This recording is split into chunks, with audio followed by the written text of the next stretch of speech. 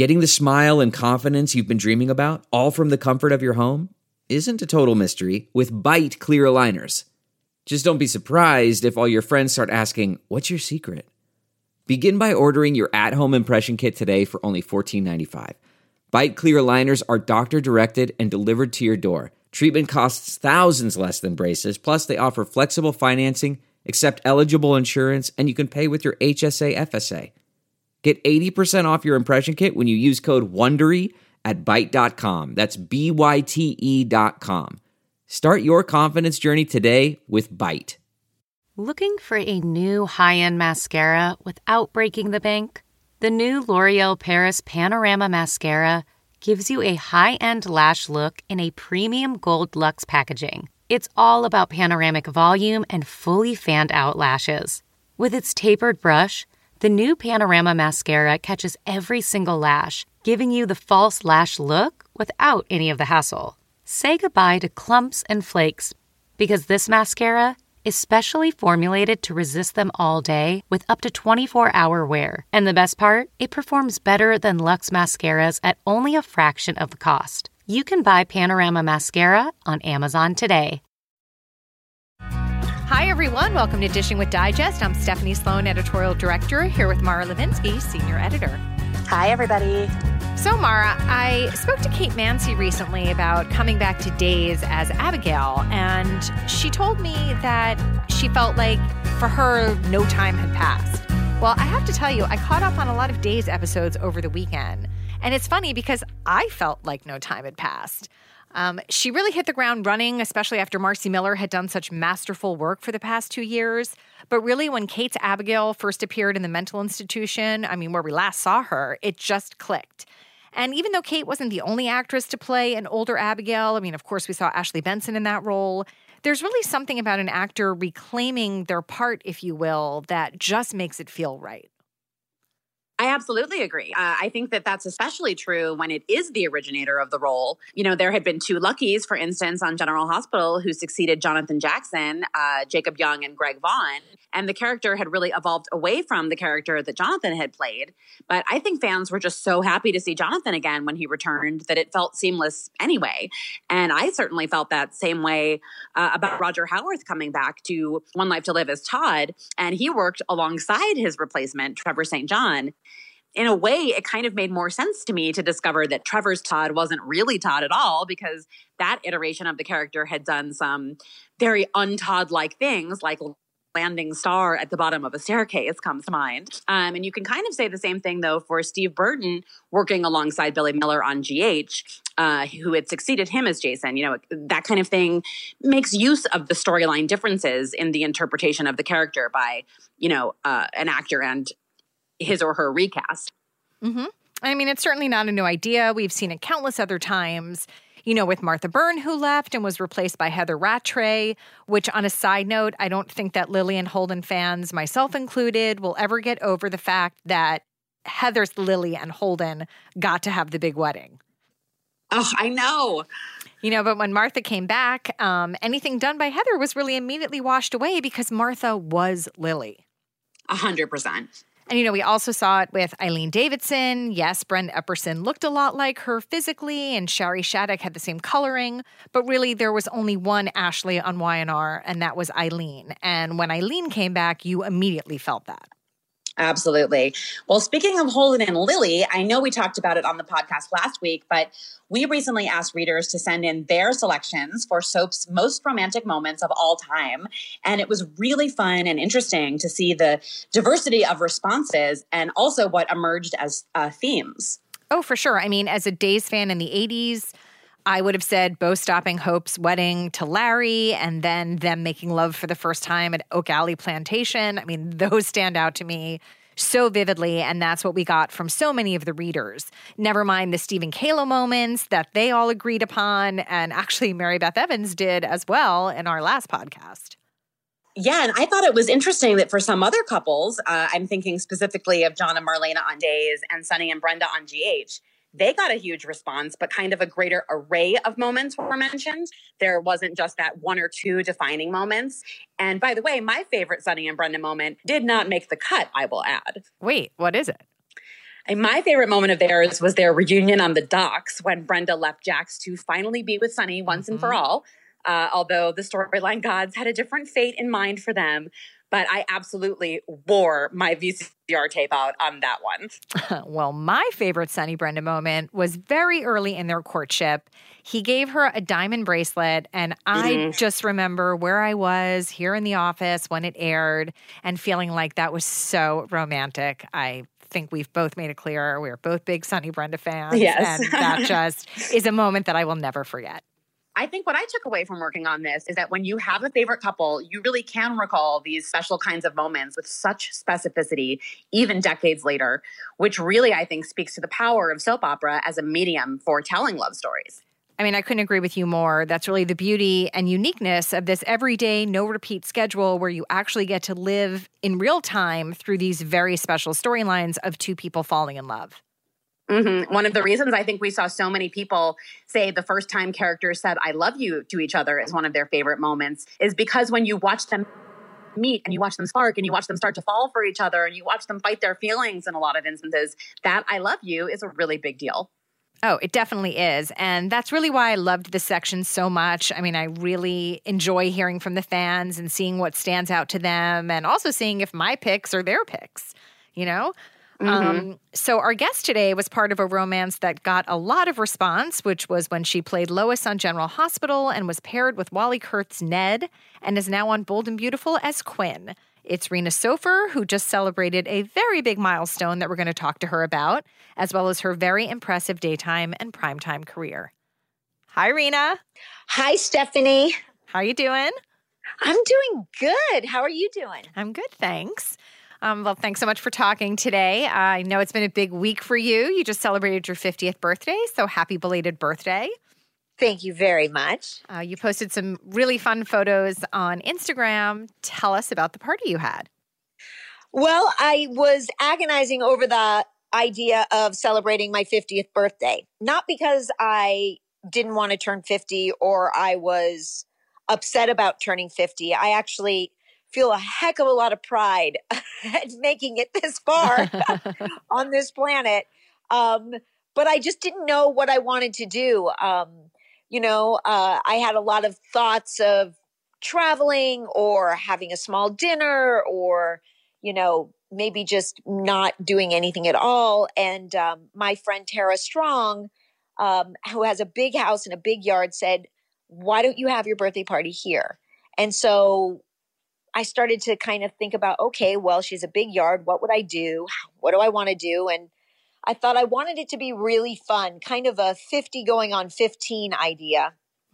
So I rented all of these big bouncy house style things, but one was a big blow up twister board. One was a big blow up billiards board with soccer balls and a big dart board and a big skee ball, and I just kind of had a taco truck and a tequila bar and just invited really the people that I knew really loved me and wanted to be there for me. So I didn't want to have like this big party with hundreds of people. I really wanted it to be people who actually really like me. So and I've realized that, there are a lot of people that do, and I don't think that's something I ever realized before. So that was a really amazing gift, and I had wonderful friends fly in. Lisa Sarasoli, who played V on General Hospital, flew in with her daughter, and Carolyn Hinsey, who used to work for Soap Opera Digest, flew in, and it was just a really lovely, lovely time. It looked it. Your cake looked pretty fabulous, and so did those drinks, I'll say. They were fabulous, but let me tell you something. Chef Valerie did an amazing job with my cake and everything, but the one thing I asked from Catherine Kelly Lang was for her boyfriend Dom to make me his famous chocolate cake. And I'll tell you, I finished it last night. It was so good. It looked delicious. I saw that photo too. Yes. It looked just like a perfect day. I'm so happy birthday again. It was a very perfect day. And my ex-husband, who was shooting in New York City, flew in that morning for 3 hours to attend my birthday party and then flew back to finish shooting Power. That's sweet, Sandy. Look at him. I know, right? That's love. Yep. Very nice. So we are going to take a little walk down memory lane with you now. Okay. So we're going to start with your first daytime gig was in 1987, a brief role on Another World as Joyce when you were still a teenager. What do you remember about that experience? I remember auditioning with Anne H. and Sandy Ferguson, and we all screen tested, and we all three got roles on the show, which was really exciting. Of course, I got the tiniest role. But it was really my first experience on a set like that. And it was perfect, to put my foot into the business and driving out to Brooklyn, which was like flying out at that time. It wasn't as easy. And it was really, it was a really, really nice first experience. And I love the fact that I'm part of the history of Another World. Mm-hmm. And then the following year, you moved on to Loving, playing Rocky, sister to Trucker, which are some pretty fabulous soap names, if you look back. Oh, yes. So you'd already had now one soap experience under your belt. How did it feel going into this one and then landing the role in a pretty significant one? I remember when I went in to audition, it was really exciting. I went in, I read with Mark Teschner. It was a really incredible experience. And then I got a call back, and I went back for the call back, and I did not do a good job. And I called my manager at the time, and I said, I don't know what to do. I think I screwed that up. And she said, go back. And this was during the days when you can actually go back. You're not, there wasn't as much security. And I went back in, and I waited until he was done auditioning everyone. And I said, I'm really sorry. I think I screwed up. And he said, you did. Oh. You really screwed up. He goes, but for some reason, they want to test you anyway. And wow. I made sure when I went back and tested that I was going to walk out of there doing exactly what I wanted to do and not thinking about the job and the security and the work and being a part of something and, all the stuff that comes with how great this would be, how it would change my life. And I got the job. And, I made friends on that show that I still have to this day. Who are you still in touch with? Well, Richard Steinmetz, I'm still in touch with. Randy Mantooth, sometimes I'm still in touch with. Obviously Mark Teschner hired me on General Hospital, which I'm sure is your next question. And other people that I met on that show that other people wouldn't remember, that just stayed in my life. What was the mood of being on that soap in the 80s, where we were sort of at a real high point in daytime? It was like college. We were all so different in our ages, but we all went out together. Me, Randy, Richard, Lisa Peluso. There were other people as well, but Marisol Massey. I also worked with Marisol Nichols. That's why I said that. But we all kind of hung out together, spent time together. It was kind of, and we're in New York City in the late 80s, and it was just, what an incredible time. I lived 20 blocks from the studio on the West Side. I'd walk to work, I'd walk back. We hung out on the Upper West Side all the time. We went to bars and restaurants. And it was really an amazing experience, especially for somebody like me who didn't go to college and went straight into the acting world. Mm-hmm. Right. So such a camaraderie, I'm sure. Yeah, there was. So how did you end up making the move to California? I just, I thought everything was really out here. And at that time, it kind of was. I always looked at the LA soaps as, whoa, those are the soaps where you've made it, right? As opposed to the New York soaps where it's like, if you can't do theater, you're going to do soaps till you can do theater.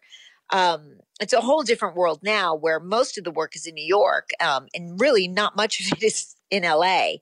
But I really wanted to go out to LA and make a name for myself. And, you know, it was interesting. I came out here, I worked a little bit, but it wasn't what I thought it was going to be. And being a New York actor, physically, my body and my being was accepted in a different way than it was here in LA. And that was kind of a hard thing to deal with. I was a little heavier and, you know, I didn't kind of fit the LA actress bill.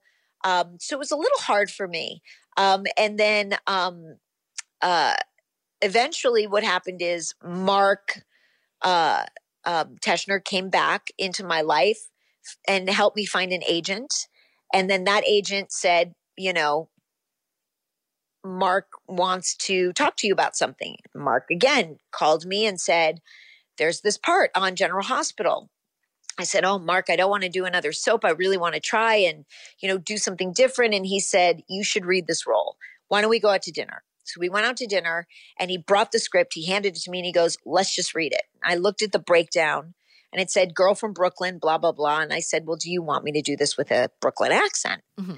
And he said, can you do a Brooklyn accent? And I said, yeah, I can do a Brooklyn accent.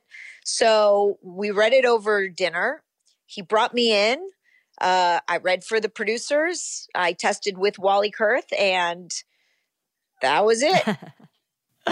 Well, Lois certainly made a huge impact on Port Charles, and certainly the romance with Ned was one of the most popular pairings of the 90s period.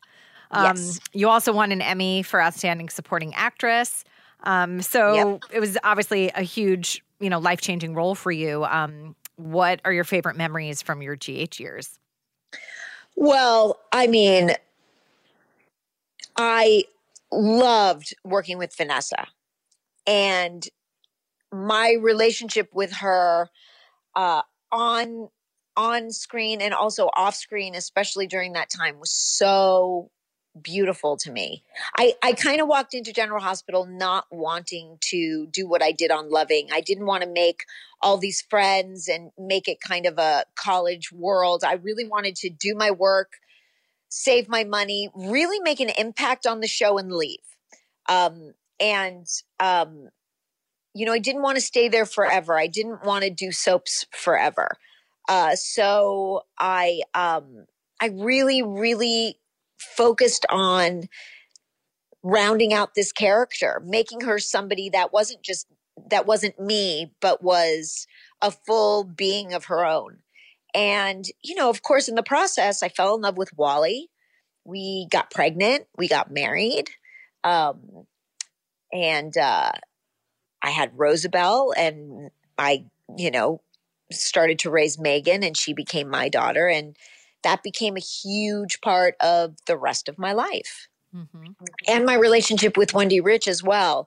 You know, she was just my producer at that time, and she was wonderful, but we really created a relationship afterwards that became very, very, very close.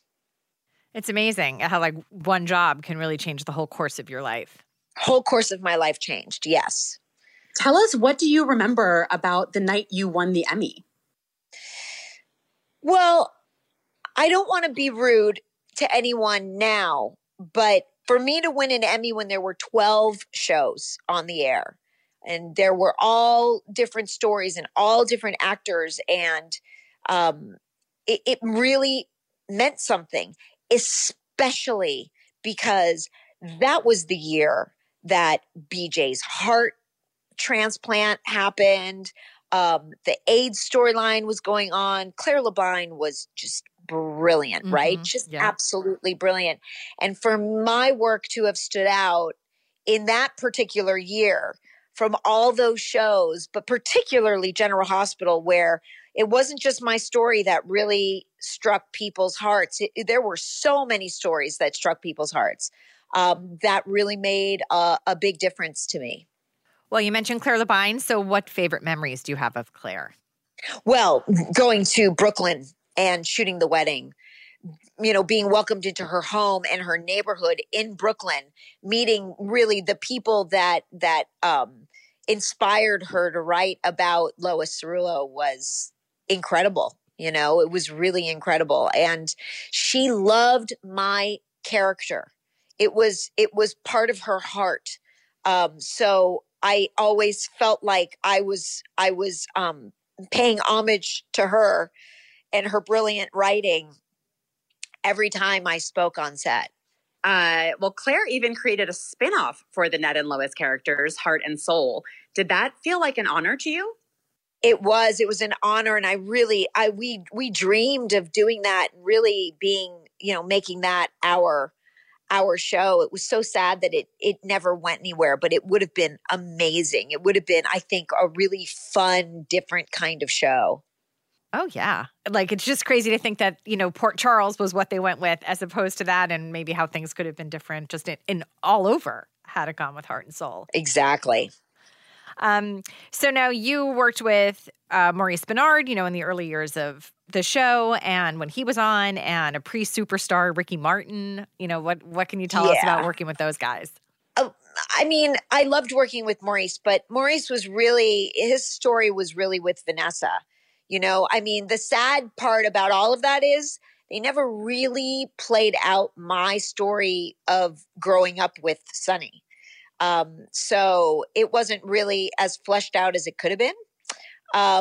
So, that to me is the kind of miss that happened in the show. But working with Ricky it was a difficult time in his life.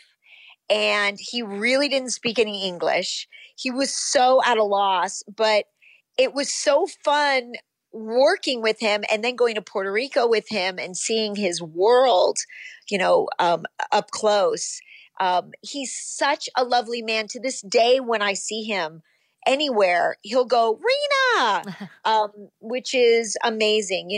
People look at somebody like me and they'll think, oh, celebrity, but I'll look at somebody like Ricky and go, well, he's a huge star. And the fact that he remembers me is, it's incredible, Mm-hmm. Absolutely. That says a lot about him too. Yes. So what led to your leaving General Hospital? I think what really happened is, when I was on Loving and they stopped writing for me, it was really heartbreaking. Just being on a show where you can't do anything else, but they don't really want you anymore, was really difficult. And once Ned and Lois were happily married, the truth is they stopped writing for me, and they stopped writing for me for about 9 months. And I just went, I don't want to do this again. I don't want to get stuck for another 3 years in what I call serving coffee. Mm-hmm. I show up, I serve coffee, and I leave because they have to, give me my guarantee.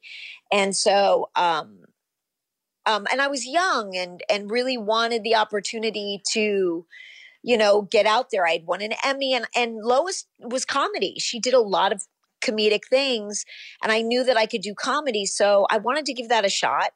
ABC offered me a development deal, and I took it and left the show and, started auditioning for things and started booking a lot of things. Yeah, you do have some pretty impressive credits in both Seinfeld and Friends, of course. Never mind Melrose Place in 24, and so many other shows that you did. So, are there any that you really loved, any experiences that really stand out to you from your post-GH career?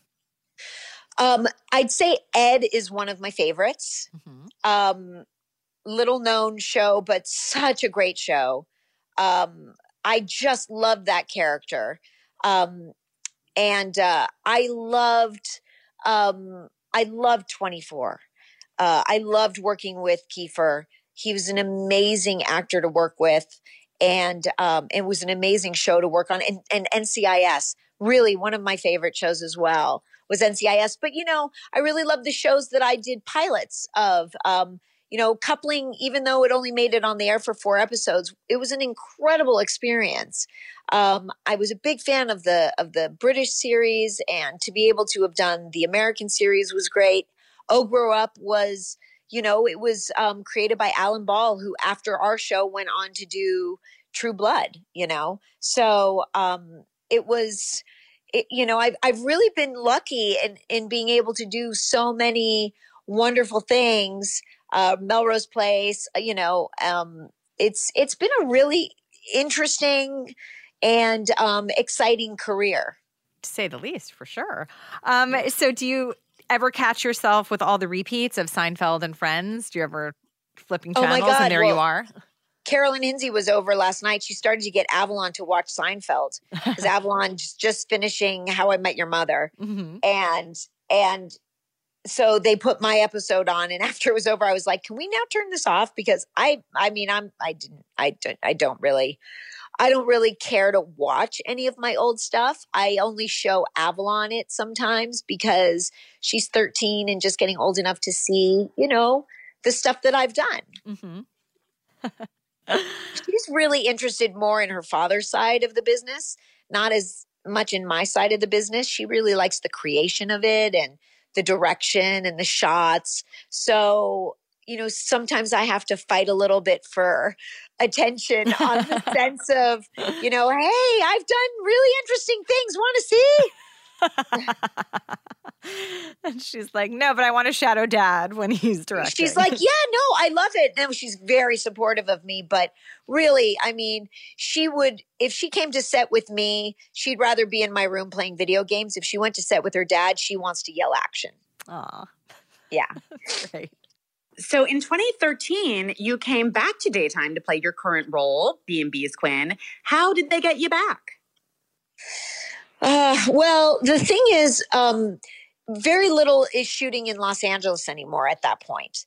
And it started to be where movies were slacking off a bit and stars, big stars were starting to do television series.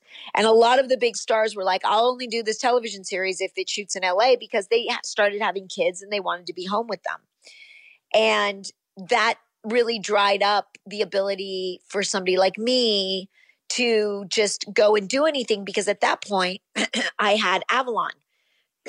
And my husband at the time, Sandy, really didn't want her raised by a nanny. But, where Wally was on a show in LA, Sandy was a director and a producer and, would fly off for, anywhere from 5 to 7 months out of the year, doing shows in Canada or New York or, Vancouver, wherever he was going. And so somebody had to be home.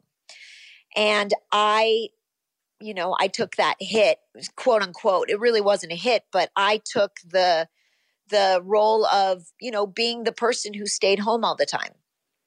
And, I would do episodes of, shows here and there, NCIS, 24, but it was very hard to get a full-time job that might say, hey, we're going to move the show to Atlanta. Well, I can't go to Atlanta. I've got a child here. And so it was just the decision we made as a family that I would be here. So when Bold and the Beautiful came around and said, would you be interested in doing the show? The thought was being able to take my daughter to school, go and do some work, and then be home when she came home. It really looked like a good idea. And so that's kind of what happened. And it's just become such an easy way of life to, be here for my daughter, make a living, and, continue working as an actress until the time comes where I can be free to just follow my heart and my roles and my career. And I don't have to put myself behind my daughter's needs. Mm-hmm. And it seems to have worked out. Yeah. Now, Quinn's such a great character. What do you love about playing her? I like the fact that she was not good, but not cartoonishly evil. There's a reason behind why she is who she is. My favorite scenes are probably all those scenes with Torsten in the hotel room in San Francisco, mm-hmm. and all of the wedding stuff with John. I mean, that really was my favorite era of Quinn, where, you understood why she was who she was, you got it. You really understood it. And also how deeply she was able to learn how to love from this incredible man.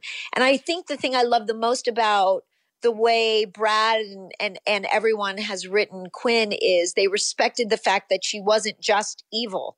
She was this human who was able to evolve over the years that I've been playing her. And I love that. And you're in a very fun story right now with this big rivalry brewing between Pam and Quinn, and then with Donna involved. So you're really mixing it up with new people. What's it been like to work with Allie and Jennifer? Well, I haven't really worked very much with them. The story kind of started and stopped. So we're hoping that it picks up again. Mm-hmm. But I love working with Allie. I think Allie's character is somebody that is so much depth and so many places to go. And the idea of being able to work with Jen is so exciting because she has such history. It's not like there's this pretty girl coming in, and taking Eric away. She was married to him. They have a history together, and the thing about Eric is he has this, he always has this commitment to the people in his life. And Quinn doesn't quite understand it because she just thinks it's just us and it should just be us. And can't he see through their BS, so to speak? But he chooses to be loyal as opposed to, seeing people's faults. And that's the beauty of Eric. Mm-hmm. Tell us about working with John McCook. I can't even, it's going to sound as if he pays me a tremendous amount of money to talk about him because his heart is so huge as a human being, as a person, as an actor.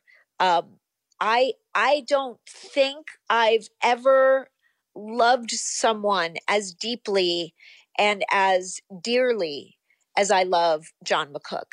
And Catherine says it to me all the time. Catherine Kelly Lang says, if you want a storyline, you should stop talking about how much you want Quinn and Eric to stay together because the best way to get a story is if you guys break up. And I'm like, I just don't know how I would handle that because I care for him the way a wife cares for her husband.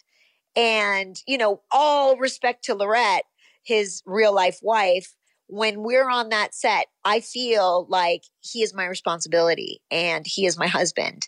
And I think he feels the same way about me. And I just love him so, so much in the purest sense of the word. Mm-hmm. Oh, that's amazing. I mean, he guested on the podcast about a month or so ago. We loved him too. And actually, we've spoken to pretty much all of your co-stars, including Darren and Don and Scott and Torsten. I mean, you're really surrounded by a great group of men over there. Oh, hell yes. Like, it must be fun to see what's coming. Now, you do not have a son in real life. So what has it been like to develop that dynamic with Darren over the years? I just think Darren and I have fun because I always play Quinn, and this will maybe be a secret to everyone out there. I always play Quinn as if Quinn was Wyatt's first girlfriend. And I know that sounds really, really gross, but if you ever look at the way she looks at her son and touches him, you'll go, oh, yeah, yeah. That's amazing. Yeah. It's going to take on a whole new view. Well, for those viewers who are listening to this right now, start watching it that way and you'll all go, oh, and then you'll go, ew. And it's funny because Darren and I, we really like playing that. He plays it like, mom, stop, mom, stop. But with the understanding that I probably taught him everything he knows. And the other characters on the show are just like, it's just so gross. It's so gross, Rena. It's so gross. And I'm like, but it works. And it does. That's our backstory. Mm-hmm. It's true. Probably shared a bed until it was really, really until he probably went off to college. Now, Stephanie's portrait is an iconic prop in B&B lore. How did it feel? Not anymore. Yeah, I know. How did it feel to do those scenes where you put your foot right through it? Well, those scenes were such a pain in the ass in the first place because that portrait is heavy. And Allie and I are fighting over it in heels, in open-toed heels. And it was on a carpet and it moved and Allie almost broke her foot and I almost broke my toes because it kept bouncing on our feet. Eventually, once my foot went through it, that was quite fun. And, John McCook was like, get your foot through that thing. I've had enough of it. But it was really, that's the fun is things aren't so precious that you're not able to move forward, and listen, it took a lot of courage for Brad to have me put my foot through Stephanie's portrait. For all those fans who stay, near and dear to Stephanie Forrester. Right. Yeah. I was shocked, I have to say. Yeah. Now on Instagram, you shared that you've taken up a new passion, woodworking. Tell us about that. I've always been interested in woodworking. I've always been the person who goes to a lumber yard, buys a bunch of wood, buys a bunch of tools, and makes something, but doesn't really know what the hell I'm doing. And so I decided to join a wood shop here in Los Angeles in order to learn really what it was I really always wanted to do. And I think, I got divorced a couple of years ago, and I think in my marriage, I lost myself, and it wasn't anybody's fault but my own.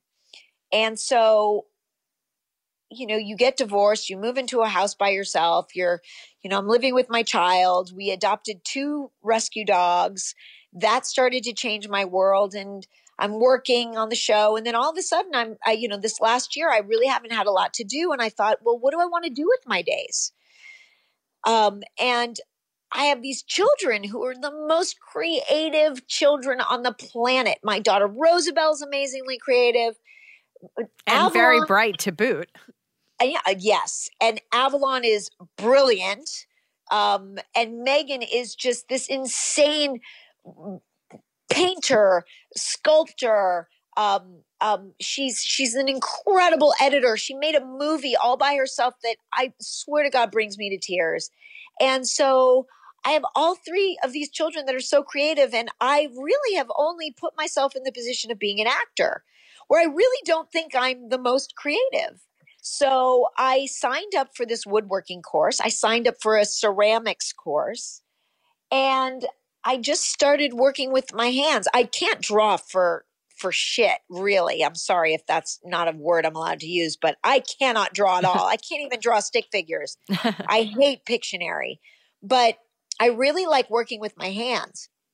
So I joined these 2 classes and really started to focus on making things that I really enjoyed and I really liked. And that's just been an amazing experience. And then, I got into dog rescue, I saw those puppies this week. What's going on there? I got my dogs, Alfie and Mega, from this rescue, and I became really close friends with one of the men who worked for the rescue. And we have stayed in touch, me and him and Laura Yale, who's our stage manager on Bold and the Beautiful. We're on a daily group messaging where we just share pictures of our dogs and talk about dogs. And he's always showing us pictures of all of these rescue dogs that he works with. And every now and again, he'll be like, hey, there's a dog that needs to be fostered. Rena, are you interested? And I'm like, oh God, if I do, I'm going to keep it or whatever. And, the first time I fostered a dog, Keith Oberman was on Twitter saying, emergency, need a rescue for this, little white dog's 10 years old, has no teeth, is blind and partly deaf. We need to find, it needs an emergency shelter or it's going to be put down. Boom. There I go. And I started to take care of it. And about a week later, one of the stage managers on our show had a dog who's 10 years old, was deaf and had no teeth and slightly blind, and was like, she was looking for a companion for it. I'm like, well, boy, do I have that companion. So she adopted that dog. And then I was like, okay, let's chill out. And then all of a sudden, my friend Ed calls me and says, I have a street dog. She's albino. She's pregnant. Would you be interested in fostering her until her babies are ready to be adopted? Oh my God. Wow. Okay. And so I said to Avalon, I said, when are we ever going to foster a dog, watch it give birth, take care of the puppies, and then find them homes? And she was like, you're insane, Mom. And I'm like, I know. But, and she said, sure. It's been the best experience. Mind you, the puppies are now like, they used to always stay in one little place. You didn't really have to worry about it. The mom took care of everything. Now they're being fed and they're running all over the place and pooping all over the place and peeing all over the place. So now it's like, but they're also at their cutest stage right now. So, but I've already found a home for two of them. The mom and the baby boy are going to my brother and his husband. Oh. So now I get to keep them in my life, which is fabulous. Yeah. And now I have three girls, and I don't know, I think I may adopt one of the girls because her name is Emma, but I call her my favy because she's my favy. I was looking at those puppies thinking, is she really going to be able to give all of them away? Yes, I will. Yes, because they're puppies and they chew things and rip things apart. And they are so much work. And my two rescue dogs just passed the 2-year stage. And they're in their very last year of you can't trust them for anything, So, yeah. And now I'm going to, start a whole 2 years of, not being able to trust my dogs. So, yeah, maybe not. I don't know. We'll see. Well, the videos are adorable in the meantime. Thank you. So, Rena, now that we've looked back, tell me how it feels and what it means to you to have been in daytime for 31 years and for you to really have found a career and home here. I think that it's been such a safe place for me to be able to go and to come back to. So many people stay in this circle so that you have this camaraderie and you feel kind of safe and secure in this group of people. And it's really given me the opportunity to grow, to have a job, to be a mom, raise my kids, have an income, and do some really fun, creative work and make friends with people that I have had in my life for 30 years and will continue to have in my life, hopefully for the next 30 years. Wonderful. Well, we look forward to seeing what you'll be doing next as Quinn. Thank you so much for joining us. Thank you so much for having me. I hope to talk to you soon. Okay. All right. Thank you. Bye, everybody. Bye. Thank you for joining us. Thank you to Rena Sofer for being our guest. Be sure to pick up a new issue on sale now and come back next week for another podcast.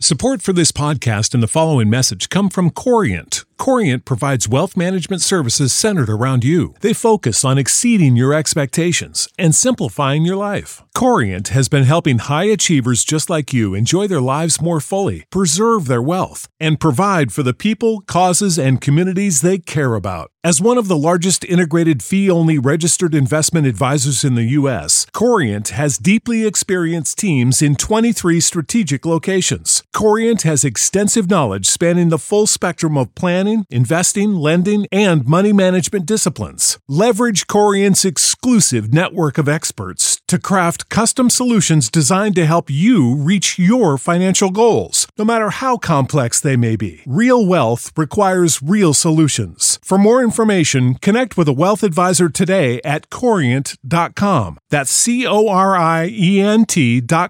Corient.com. Corient.com.